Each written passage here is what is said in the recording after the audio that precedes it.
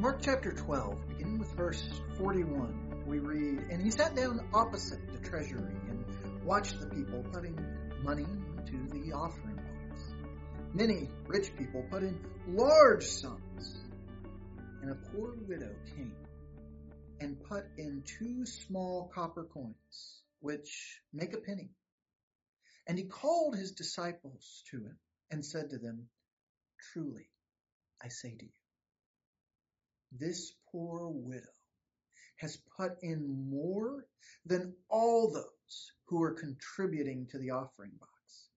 For they all contributed out of their abundance, but she, out of her poverty, has put in everything she had, all she had to live on.'"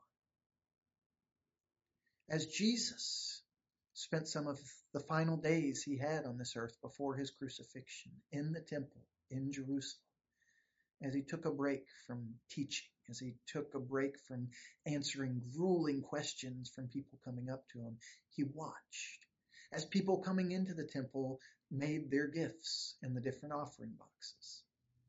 And while there were some people putting in large amounts of money, he saw this one poor widow putting in the only 2 coins that she had. Her love for God, her trust in God's provision was so complete that she gave everything that she had to honor him, to glorify him, to keep his commands, trusting that as she did, he would provide. And Jesus calls his disciples and draws attention to her example. He points her out. Not the people with considerably more, not the people that those in the world would flock to and try to curry favor with. He shone the spotlight on that lady, not for the amount that she gave, but for the amount of trust that she had in God. That's the example that Jesus holds up for us as his disciples, his followers, to follow. And I want us to recognize in this that if you are that person that is giving your all, and it might not be what other people can do. It might not be what other people can do financially. You might not have the same amounts of time to work with because of the stage of life you find yourself in. You might not have the same health where you're able to do things with the same vigor. You might not have the same talents, the same abilities that others have. But if you are giving your all, doing the very best that you can for God and trusting him to use it, trusting him to provide for you, I want you to know Jesus sees you. That effort that you're putting into raising those kids in a godly way, or to caring for that elderly parent that can't take care of themselves. That effort that you're putting into those Bible classes or devotionals that you're leading with a group of sisters, that effort that you're putting into serving the poor, those cards that you're writing, that encouragement that you're giving, if you are giving all you have, even if nobody else notices, even if nobody else appreciates it, Jesus sees it. And Jesus honors it. But we also need to hear the word of warning.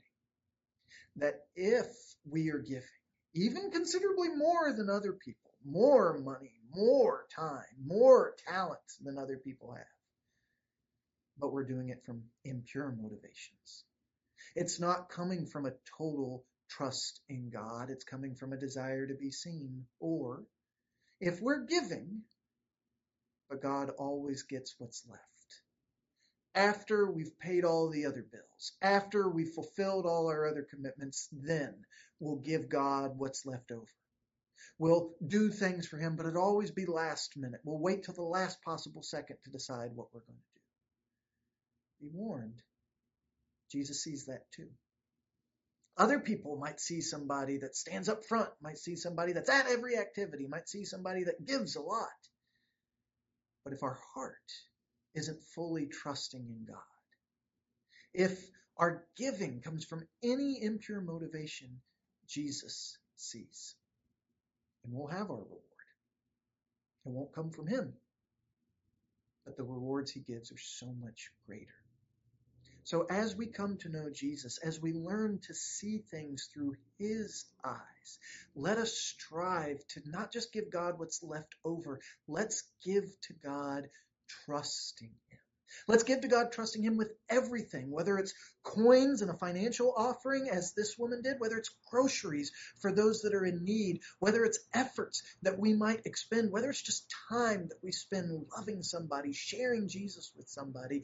Let's give whatever we give and give in our entirety, giving our all, giving our best to God first. Let's be convicted when we might be doing a lot, we might be giving a lot, but our hearts aren't where Jesus wants them to be, and let's allow him to move them there. Let's allow him to show us how we should see things, what we should honor. Let's be seen by Jesus. Let's be seen by Jesus, loving him and trusting God with all that we have and all that we are.